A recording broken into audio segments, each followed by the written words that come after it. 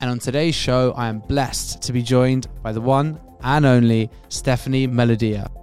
On the strategic side, actually take the complete opposite approach and actually really dial in to who exactly are you talking to, the human brain versus artificial intelligence. There is only so far it can go. So that originality, the inventiveness, the creativity, that's where humans can still have an edge against that. You need to leave that alone for 6, 12, 18 months because not all marketing initiatives are going to be giving you that Snickers bar, short-term sugar fix in the afternoon. The digital explosion is finally calming down. What that then leads to is the holy grail of marketing. And this will be music to investors' ears as well for the founders, which is a £0 CPA, aka word of mouth marketing. Welcome to another episode of Big Risk Energy. On this podcast, we talk to an amazing range of people. And we talk to these people about risk. Risk they've taken in their lives, risk they've taken in their careers, when they paid off and when they didn't. So you're the CEO and founder of Bloom. You've been awarded top 20 female founders and so much inspirational content that you're putting out and helping others put out as well. So saying thank you so much for coming on the show. Thank you for having me. So we had our first conversation very, very recently. It was amazing to hear about your background and a background which, you know, a lot of people will resonate with in terms of having to work and hustle and pull yourself up by the bootstraps along the way, lots of risks. And I think it's a story which should really be shared with as many people as possible. So give us the very quick, the quick run through of how you've got to where you are and let's go from there. Sure. So yeah, I had quite an unique upbringing. I was born in the UK, but moved over to the Canary Islands when I was 9 years old with my family. And half Italian, hence the Melodia surname. Grew up in the Canaries, so I'm now bilingual in Spanish, but can't speak fluent Italian, which is a bit weird. And from there, really kind of found my way back to London through a roundabout way of twists and turns and via Madrid and Toronto, and eventually found where I should be here in London. So a bit of a unique background. Yeah, amazing. And that can't be easy moving around that much as a kid. The moving around wasn't as difficult as actually the living in Lanzarote. Mm-hmm. I'm definitely a city girl, born and bred. London is the place for me. And since I've been back in London over the past decade, I obviously get the same reaction from people when I tell them I grew up on a desert island and this tourist hotspot, and it's always the same.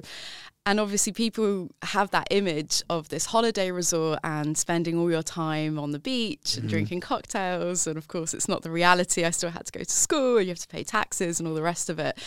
And yeah, so the reality of actually growing up on a small desert island was not for me. I felt very unfulfilled, very unsatisfied, extremely frustrated. So it wasn't so much the moving about, it was that frustration. We came back to the UK when I was about 13, 14, which was, for me, we managed to stay here for exactly 51 weeks, 1 week shy of a full year. Didn't work out. And then I was awarded a scholarship to study art history in Madrid. That didn't work out either. Kept boomeranging back to the island, annoyingly, just because it was where parents are based.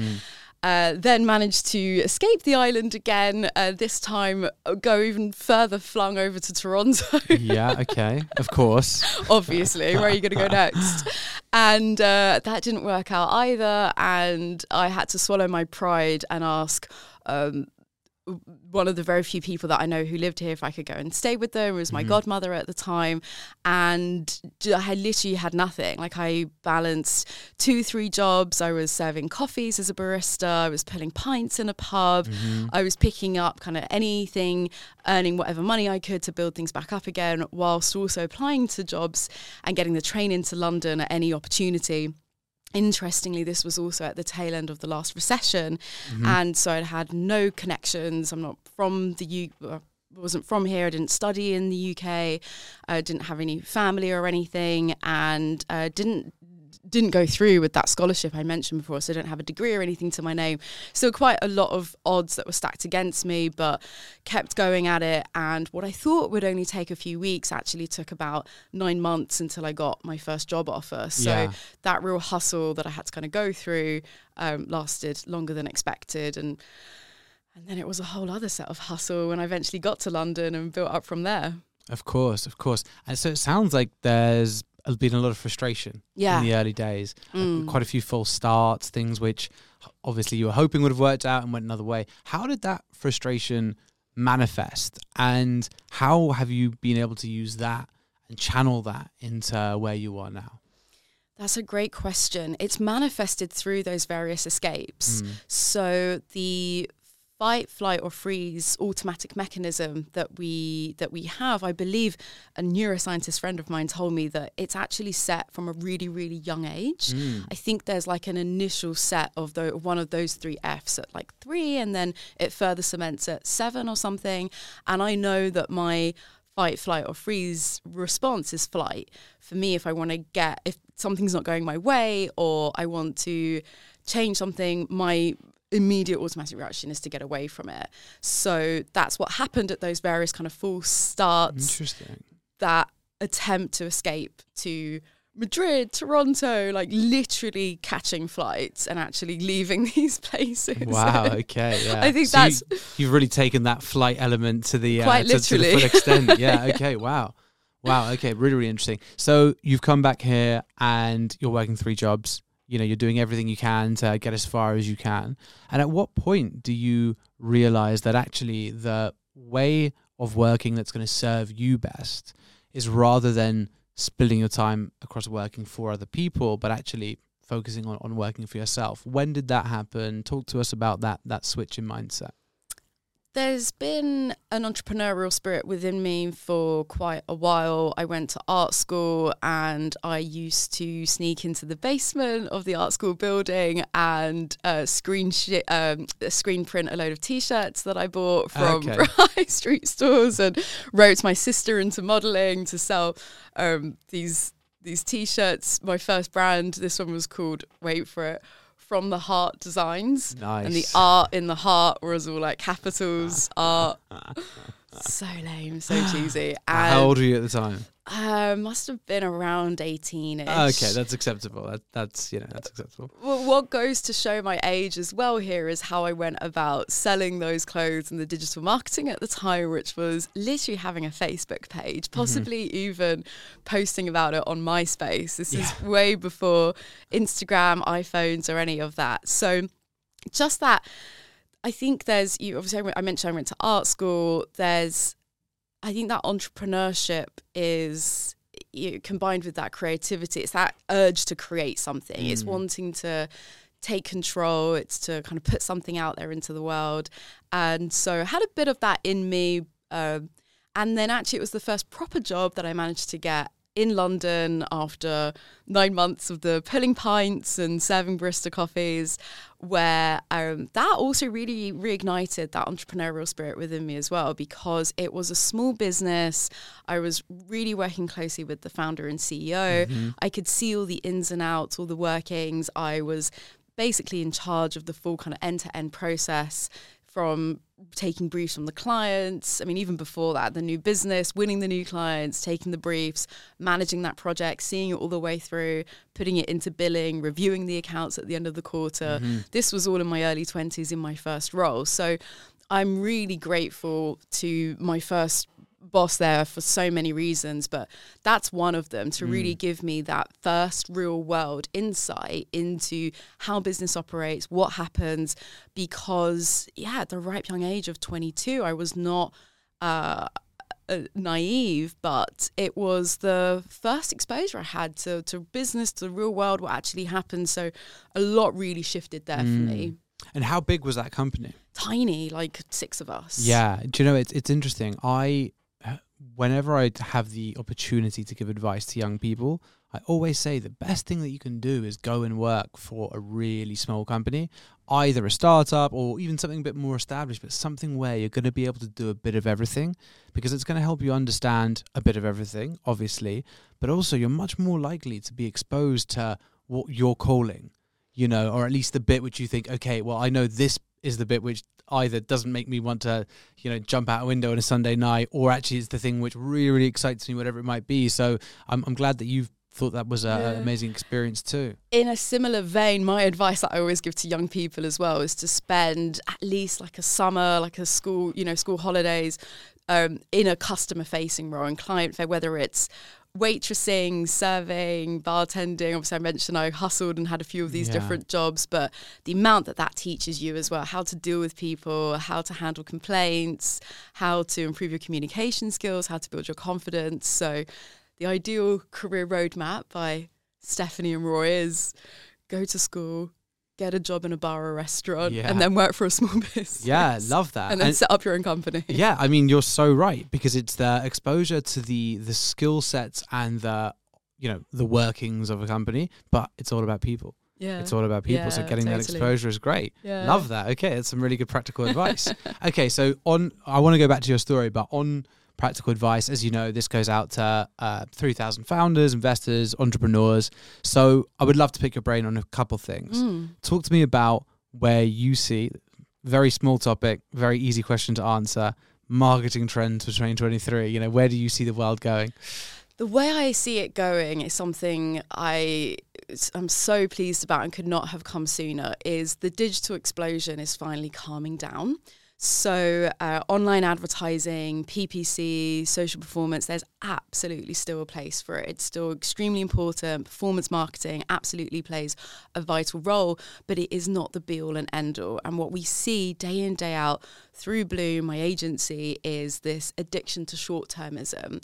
And actually, the VCs who are backing these companies, especially during times like this where the pressure's really on and we don't have huge timelines to work towards, it just focuses the attention even more so on those short-term results. And we always use the kind of food analogy, definitely not a nutritionist by any means, but if you compare it to getting your 5 a day, your fruit and veg, get some fiber, some grains, versus the mid-afternoon slump where you need a Snickers bar or you need some chocolate, that short-term fix, that sugar fix, you can almost use the same analogy with marketing in that respect. So the costs are going up. People are realizing now that with the growth of purpose-driven companies and the importance of mission is that, number one, the game in performance marketing is won by those with the deepest pockets. Yes. So the more money you put behind something, the more media budget that you have, then like that's already giving you an edge against the startups who don't have such deep pockets. And going back to kind of the purpose and the mission point is you're continuing to fund big tech and you're continuing to line the pockets of the Zuckerbergs of this world. I think around 80% of the ad revenue, or sort of the overall revenue of these companies, of Google, Meta now, is from advertisers, obviously. And we've had some brands who have been pulling their spend, who don't want to associate, don't want to align. I heard about Meta having recently got another fine again for their privacy violations. Big one at that, yeah. Well, I mean, not to them, but not a big to one, them. Yeah. That's the problem. That is what it is. Yeah. Subjectively, it would be big to you and I, of course. And so I think that's something. So it was quite a while ago now when you think about when PPC, when Google Ads, when, AdWords were first even invented, definitely at least 10 years ago now. So that's something that I'm really happy about, is that all of that excitement, that over-reliance on the data-driven marketing is calming down. I would love to see more of that stomach from not the entrepreneurs. I think they do have the guts, of course, that's why they're doing what they're doing, but actually more of that stomach from the VC side of things. If it's a VC-backed company, the investors, there needs to be less nervousness and longer lead time. So again, moving away from checking that sat nav and seeing which direction you're heading every 2 minutes. You need to leave that alone for 6, 12, 18 months, because not all marketing initiatives are going to be giving you that Snickers bar, short-term sugar fix in the afternoon. You need that longer-term build in the mix with everything as well. Yeah, it's an amazing point. And, it's you're 100% right. And I love the nutrition metaphor there. And I think they say, try and get your 30 grains a week, 30 different types of plants I haven't heard of that one. Try and get your 30 different marketing strategies right. or activations out a week as well, right? I think it's really interesting. And the realistic or the reality of the VC model is it is predicated on their portfolio companies achieving that 10 to 20% month-to-month growth, right? So for a big company with good funding where they can afford to achieve those numbers via going down PPC and performance marketing route, but invest simultaneously in long-term strategies, whether it's SEO, YouTube, whatever it might be, to try and help secure the long-term growth, what is your advice to early-stage founders who obviously can't do everything at once? Where would you be focusing? That is a great question. So there's a ratio between the long and short to balance. If we very broadly split marketing activities between that short-termist performance you switch it on, you make a campaign go live, you see the results almost instantaneously, versus more of the brand-led longer-term campaigns. Ideally, you should be working towards more of a 50-50 sort of split, but that's kind of a few years down the line. Obviously, when you start, to your great point, you are going to be higher up on that shorter term end of the ratio. And that makes complete sense, because when you're just starting out, you don't even know if the company's going to be in existence next week. You don't know if you're going to make payroll by the end of the month. So you have to work to those shorter time frames. I would say, I hate to use that cliche about thinking outside of the box, but look at what are all of the tools that are within your arsenal that you can leverage for success. So, for example, if you've got quite a charismatic founder, can you actually leverage some of that personal brand? Are there ways that you can create content in a really efficient way? There's a lot of repurposing that you can do to get your message out there. So I think you can have a play around with different, maybe guerrilla marketing tactics, leveraging the team, leveraging personal profiles, depending on the type of business. In contrast to that, I think that's on the tactical side of things in terms of looking at what you can play around with, experiments. On the strategic side, actually take the complete opposite approach and actually really dial in to who exactly are you talking to, what are the specific pain points that you're solving for those people. Get really, really niche, really drill down on that strategically, and then tactically play around with a bunch of different activities, have fun with it, and see what sticks. Super interesting. Really, really cool. And I think one of the really exciting things for entrepreneurs now is the amount of tooling that's out there, which will allow you to really accelerate your process for creation, whether it be, generative tools.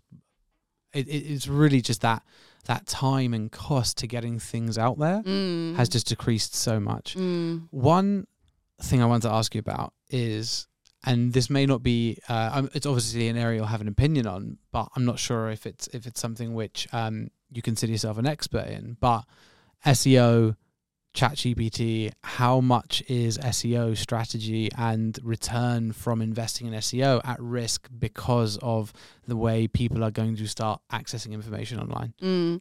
There's a short-term risk.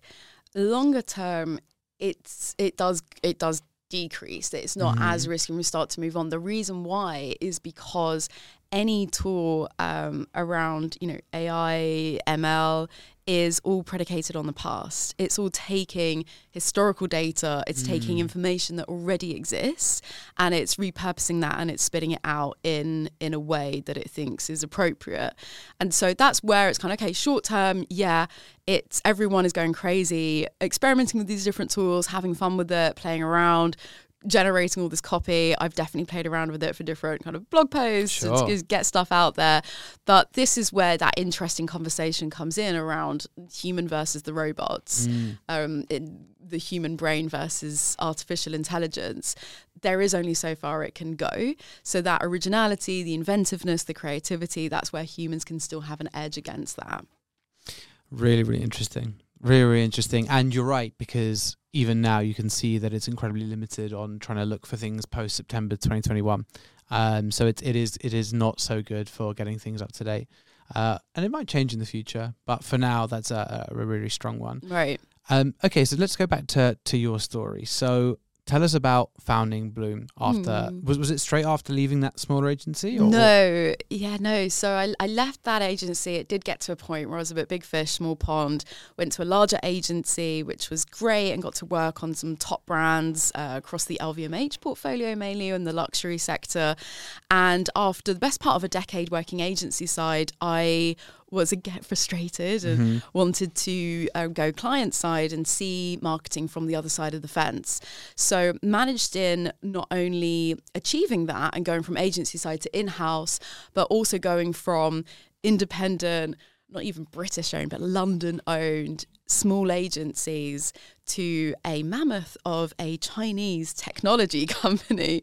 And they're called Meitu. They were at the time, at least anyway, a global top 10 app developer with their products on over 1 billion devices worldwide. Wow. And so, yeah, very, very different in a lot of different ways, different sector, different type of company, different culture, nationality.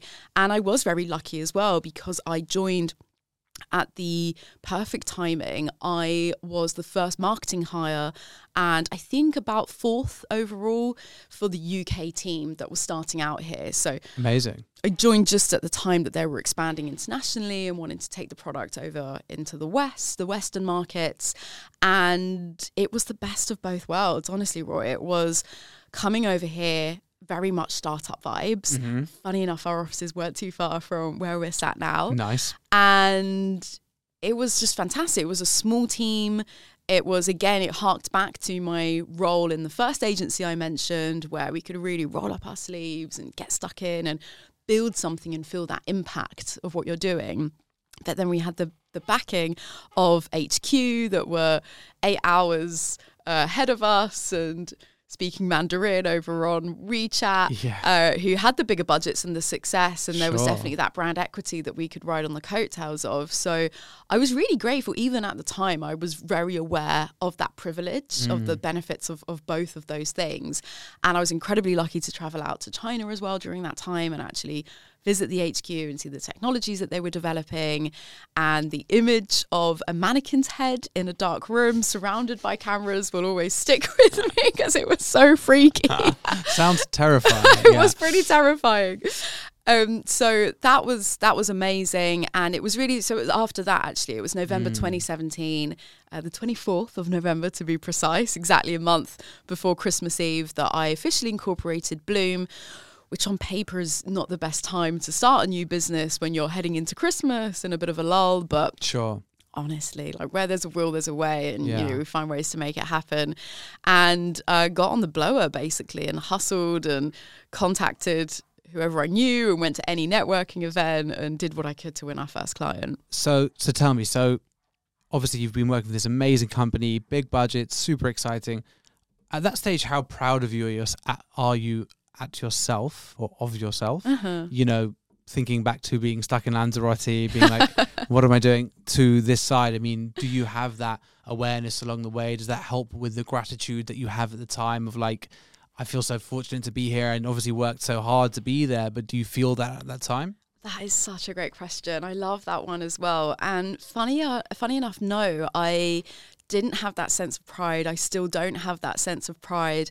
I think that's for a number of different reasons. One of the main ones that comes to mind for me is because I don't want to allow that to become, I don't want that to allow me to become complacent. I think there's that fear. I think I know that if I start to relax and let go and start to feel apathetic about things, then it's just a very slippery downward slope into...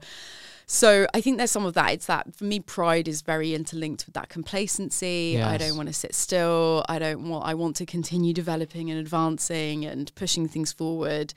And I don't know. I think I'm also very aware of the fact that, luck and coincidences, or whatever you want to call it, whether you believe in fate or destiny, some of those things that are within our control, and there are things that are outside of our control. So some of that still plays a part in it as well. So I think it's being thankful for those things that come your way, definitely practicing gratitude, but recognizing, some of those other factors that were at play there. It's a really fascinating response. And if you would have asked me that question 7 months ago, I would have said pretty much the exact same thing.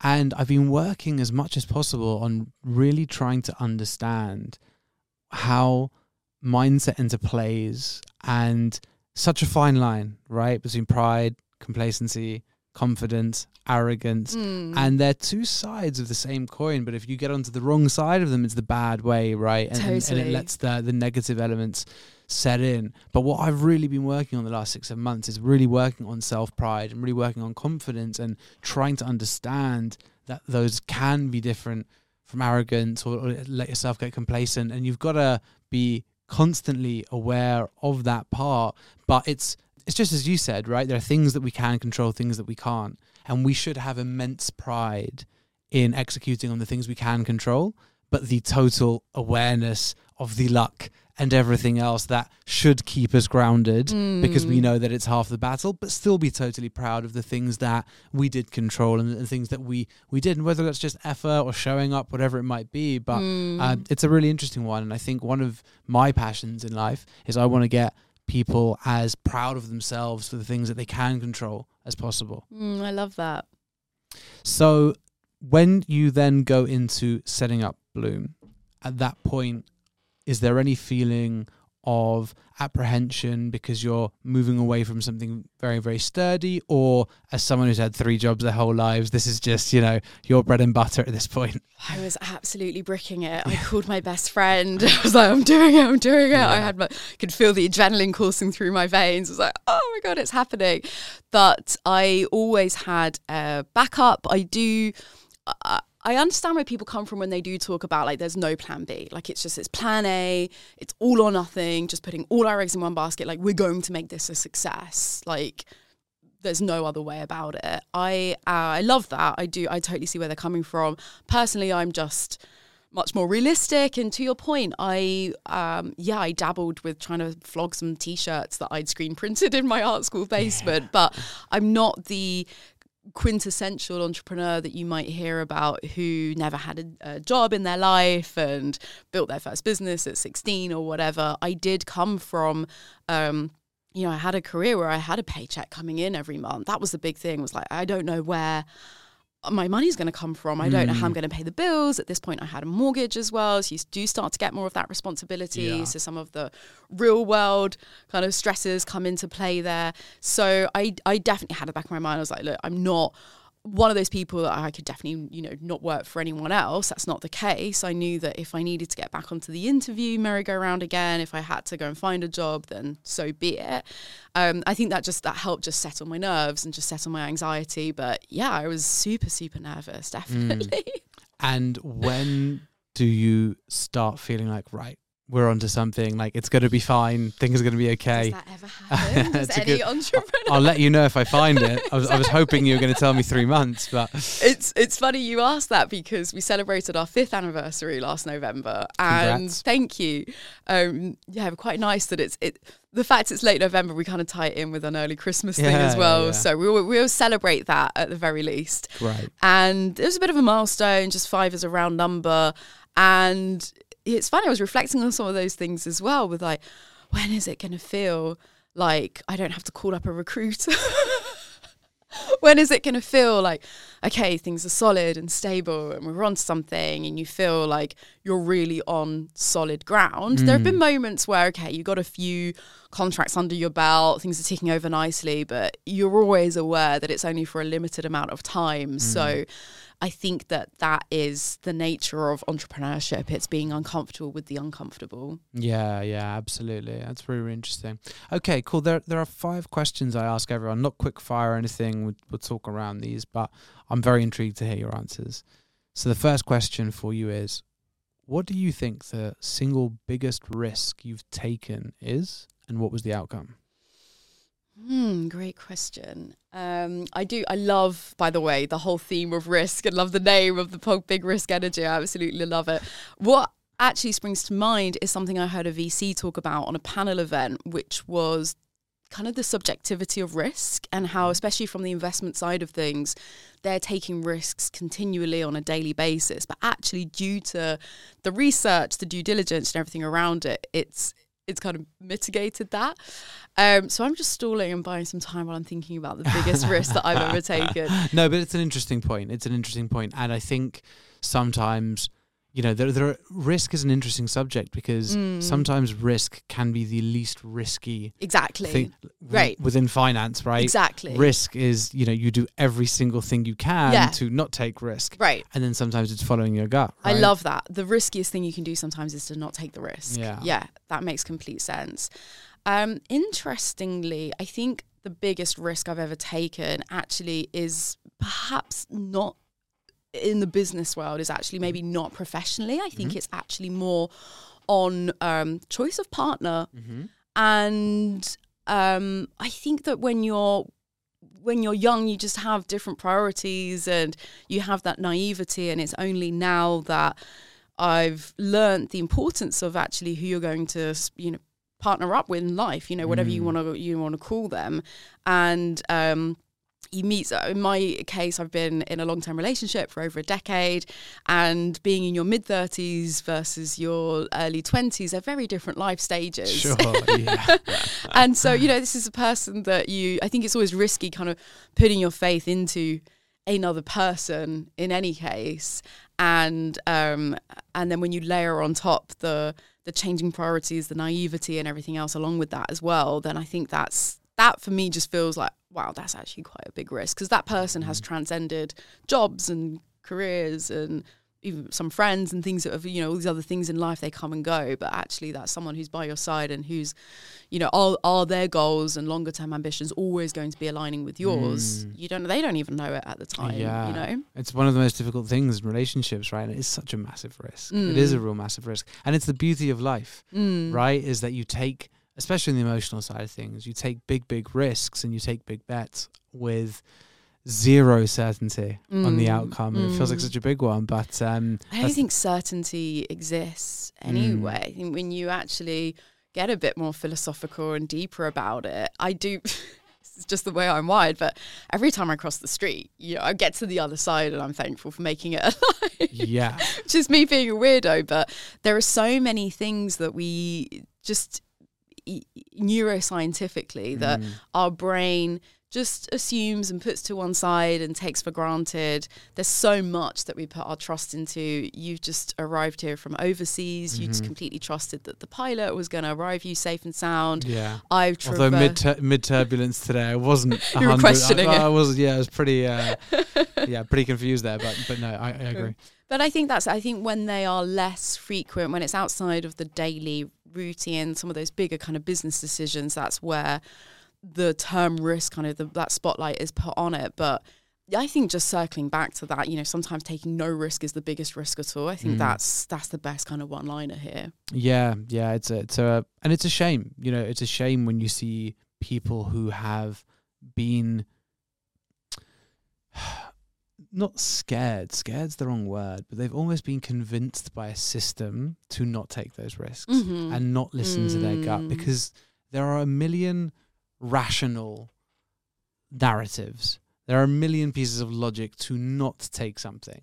But because reality is so fragile, life is so fragile. Exactly. And I think we all wake up to it at some point.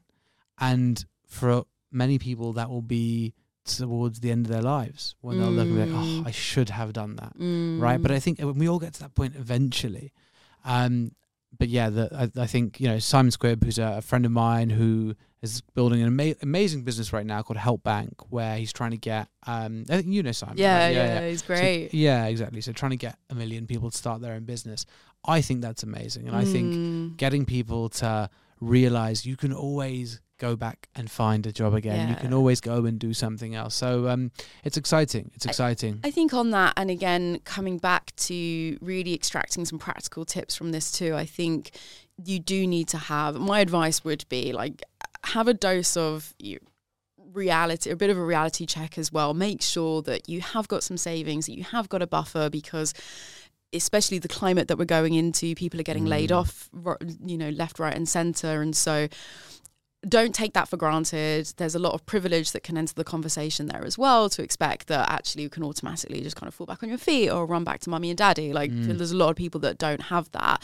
So there is the rule of thumb to make sure that you've got 6 months savings in the bank, so that you have got that buffer and you've got the support network in place that you need, and come with at least those basics, just, taking care of yourself there with those things checked off, then yeah, absolutely go for it. There are so many benefits to going into entrepreneurship on a macro economic level, right down to the micro, to your point around don't wait until it's too late and realize that you're on your deathbed. This is your life. You are the one in charge. It is nice and cushy and comfy to have that paycheck at the end of every month, but is life to be sat around and comfortable? Like, that's up to the individual to decide. Love it. Okay. Is there anything you wish you did differently? So much. I think that it's very easy to overlay your wisdom of today onto your previous self. Hindsight's 2020. Right. Hindsight is a wonderful thing, absolutely. And the amount that I've learned, whether it's life experience or technically or whatever, I'm aware of how much I've amassed over the past few years. I always talk about being in business, being a cheaper MBA. Mm-hmm. So it is easy to say, like, oh, if I knew this or that. It's not really, you are where you are. I think it's about being grateful. It is important to take stock and see, okay, what can I do? But I think at any point in time, you're always doing the best with the cards that you're dealt, right? And so it's kind of, let's look, onwards and upwards, basically. Yeah, 100%. We are all a combination of our experiences, and we wouldn't be here having this conversation without them. Yeah. I think, like, if I could go back and revisit 16, 17-year-old Steph, I would probably advise to actually go a bit more kind of straight on the narrow, and actually to go through with a university degree and maybe take a beat and reflect on what it is that I'm interested in, what is it that I'm passionate about, study something that's related, and kind of go through that way. Because what I have seen is that through people that I've met since living back here in London is the amount of connections and things that are forged in those uni days. So I love hearing about how co-founder relationships were formed and how people met each other. And a lot of the time it's because they met first year of uni, or it was the first friend that they made at Freshers Week. And so I don't feel like I've missed out educationally in terms of a degree. Love your reaction there. Sure, obviously, no, of course, who has? But in terms of like the network, the friendships, the connections, that's something that I feel I really had to work from scratch, from zero, moving back to London in my early 20s, not knowing anyone, not having those connections. So that would be the thing. But again, like, sliding doors. Where would I be now if I'd done that? I am where I am, and this is a great place to be. Yeah, amazing. No, I love that as an answer. And I totally agree with you that a lot of people who are on the narrative of uni's bad and everything else, I agree it's not about the education piece, but it is about just, possible connections and everything else. The life experience. And, I see people who have gone so much further who didn't go to university than went, and there's no guarantee on outcomes. But I think, it can be an amazing, fulfilling experience too. What I feel passionately about is that young people need to make these decisions that lay the foundations for their longer term careers at such an early age without the real world experiences to base it off. So here in the UK, I know that from about 15, 16, when you start to select your GCSE choices, I think there's about 10 subjects that you can focus in, and then you just kind of hone in. You go from that to A-level, where it's 3 or 4 maximum, down to 1 subject at university, and then you graduate in your early 20s and you get your first job. And then you see what the real world is like after you've done a fucking geography degree at like Loughborough. What the hell? So that to me is just absolutely ridiculous, actually. The time that we spend the first 2 decades of our life in education, specifically the uni part of things, where it's the time and the money that goes into it. You come out, you're in debt. It's so illogical to me. It's just like you don't even know yourself. When you're in your late teens, early 20s, I mentioned before, you've got very different priorities. You're not thinking about how you're going to develop a successful career. At that point, you're thinking about how you're going to get laid, and like you want to those are the things that you care about. How you're going to have fun on or you're going to wear on the Friday night when you're going out. So getting that real world experience first. If you can do work experience, an apprenticeship, or talk to people, or a placement, whatever you want to call it, I think it's just so vital to explore the option, see what's out there before you go and commit 4 years of your life and the money. I don't even know how much it costs these days, but the tuition fees along with everything else alongside it, that's this does actually relate back to your risk question. That's a big risk for me, but actually it's something that stereotypically wouldn't be deemed a risk because it's the norm. This is again another example of how we just blindly go along these societal norms. Absolutely. Oh, I'm going to who would question an 18-year-old going to uni? Nobody. Nobody would say, or it's even beyond that. It's more a given. It's more like, oh, so what uni are you going to in September? Yeah. As opposed to, actually, this is 4 years of your life. Yes. And not only 4 years of your life, but it's 4 years of your late teens, early 20s. It's that specific part of your life as well that's more valuable than 4 years of your later life, right? Where you've got the energy and you're switched on and you've got all of these things that you take for granted until you get to my age and you get tired all the time. And the financial burden and everything that comes along with that. That's a big risk. So true. When you put it like that, if an 18-year-old came up to you saying, I'm going to take a 50 grand loan and not work for 4 years, you'd be like, okay, have you thought that one through? But this is where the world is. Well, this is why marketing is everything, right? Yeah, this is where people don't step back and question these things. These things that they are taken for granted, these societal norms. Absolutely. That's a big risk for me. A big risk going and studying geography at Uni of Loughborough. I've got nothing against that, but it's... Yeah, I mean, very fortunate that wasn't my degree, right? That could have been a really bad choice. I stand by it. Yeah, but you know what? It is right. History is written by the winners. And history dictates university is important and we should all go to university. But it's a very, very interesting one. I mean, this is going to go into such a tangent. But, I think why 2023 is very, very interesting is because we are now in an era where it's very, very difficult to deny these narratives are constructed to entrench and secure status quo for lots of people, right? Very, very difficult to deny that. So it's also very, very easy to see that if that's what people have been doing with media for the longest time, the only difference is now because of the proliferation of technology, social media platforms where we can see other narratives and counter narratives. Clearly, these counter narratives have existed through the history of humanity. But because the history books are the only thing that exist, we have no idea how we got here. So true. It's like when people say about the amount of crime or the amount of couples who don't talk to each other over dinner. It's not true. It's just that you can see it now. That's the difference. Yeah, exactly. So it's like we accept that, history was as we think it was until 7 years ago. Right. And then it got then it's a little bit questionable. But till then, everything was 100% spot on. So it's like, how are we even here? Like, who knows? We have no idea.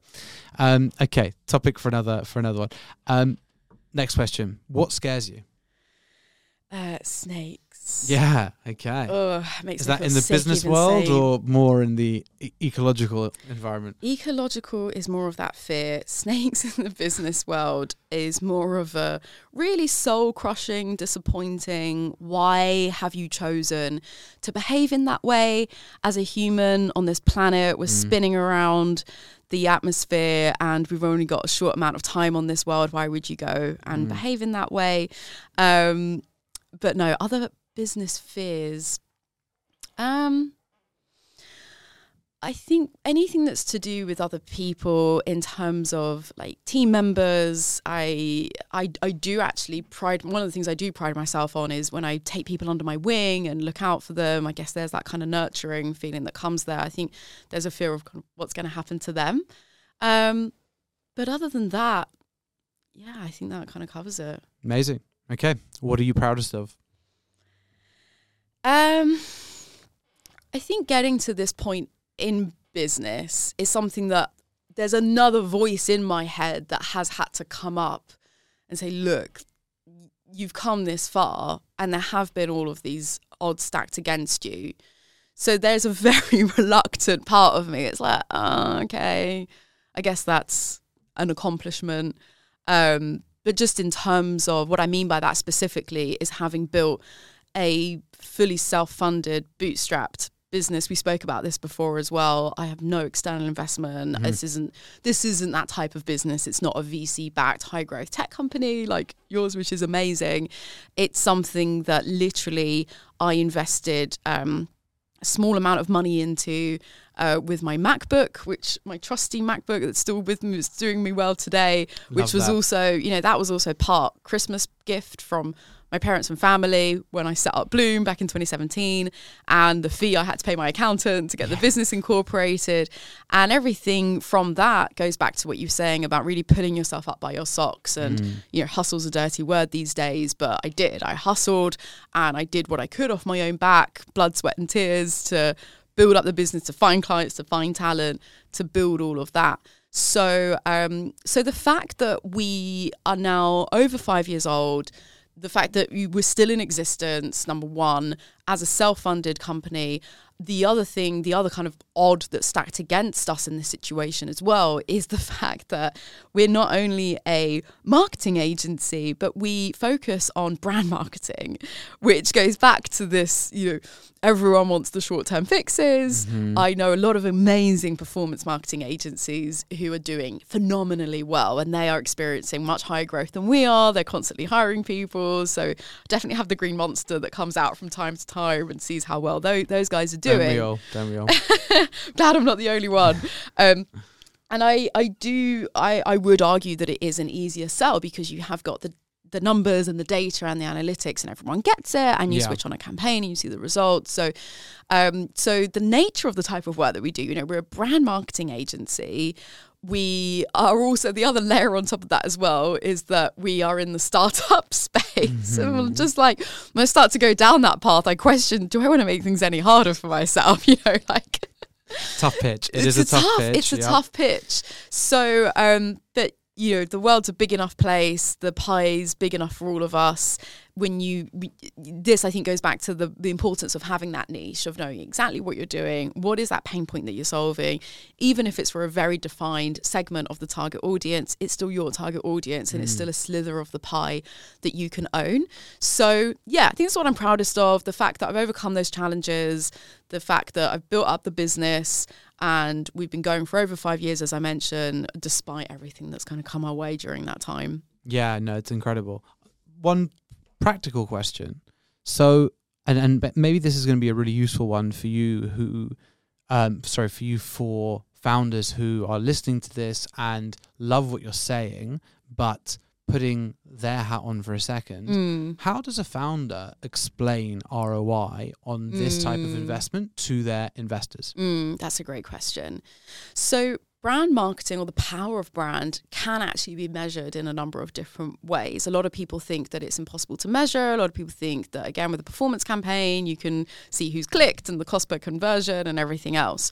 With the power of brand, you've got certain metrics like branded search terms, for example. What I would argue is more powerful is, I'm sure you're familiar with the sales and marketing funnel, right? Mm-hmm. Where you've got like awareness at the top and you go through the various leaky stages of that funnel all the way through to conversion. Instead of talking about the funnel, I think we need to be talking about the hourglass, which actually is post-conversion, is actually once you've got those clients, customers, downloads, whatever you want to call it, once you've got them over the line, is actually not only then the retention that follows that and then the loyalty, but actually the advocacy. What that then leads to is the holy grail of marketing. and this will be music to investors' ears as well for the founders, which is a £0 CPA, aka word of mouth marketing. So if you've got somebody that has converted, they've had an experience with your brand, they've purchased your product or service, they've stuck with you and they've loved it so much and the brand has resonated with them on an emotional kind of level, they will feel compelled to then go and tell their friends about it.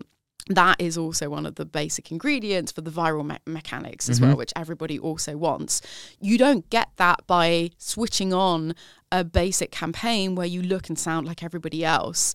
I'm not one for USPs and differentiation, by the way. That's also another conversation. I think that the marketplace is way too saturated and crowded to constantly be different. And I think that competition can move quickly enough to just copy what you're doing. And I think trying to constantly just be different for different sake is not the winning strategy. Instead, it's about being distinctive. It's about knowing who you are. It's focusing on that value proposition and delivering that added value and going the extra mile wherever possible.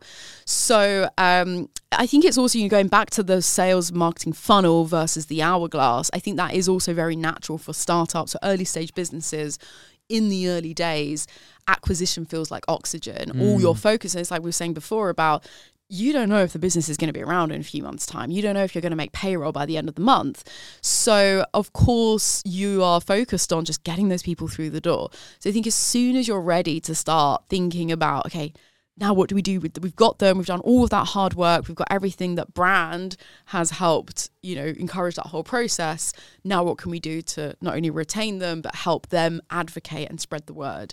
So again, there's very practical metrics that founders can take to their investors across branded search terms, word of mouth, brand memorability, perception as well in terms of brand association. And I mean, the list is endless, honestly, with the amount of benefits that brand can drive. Profits being a big one as well. Your speed to profitability. If you've got a strong brand, then people will pay for that.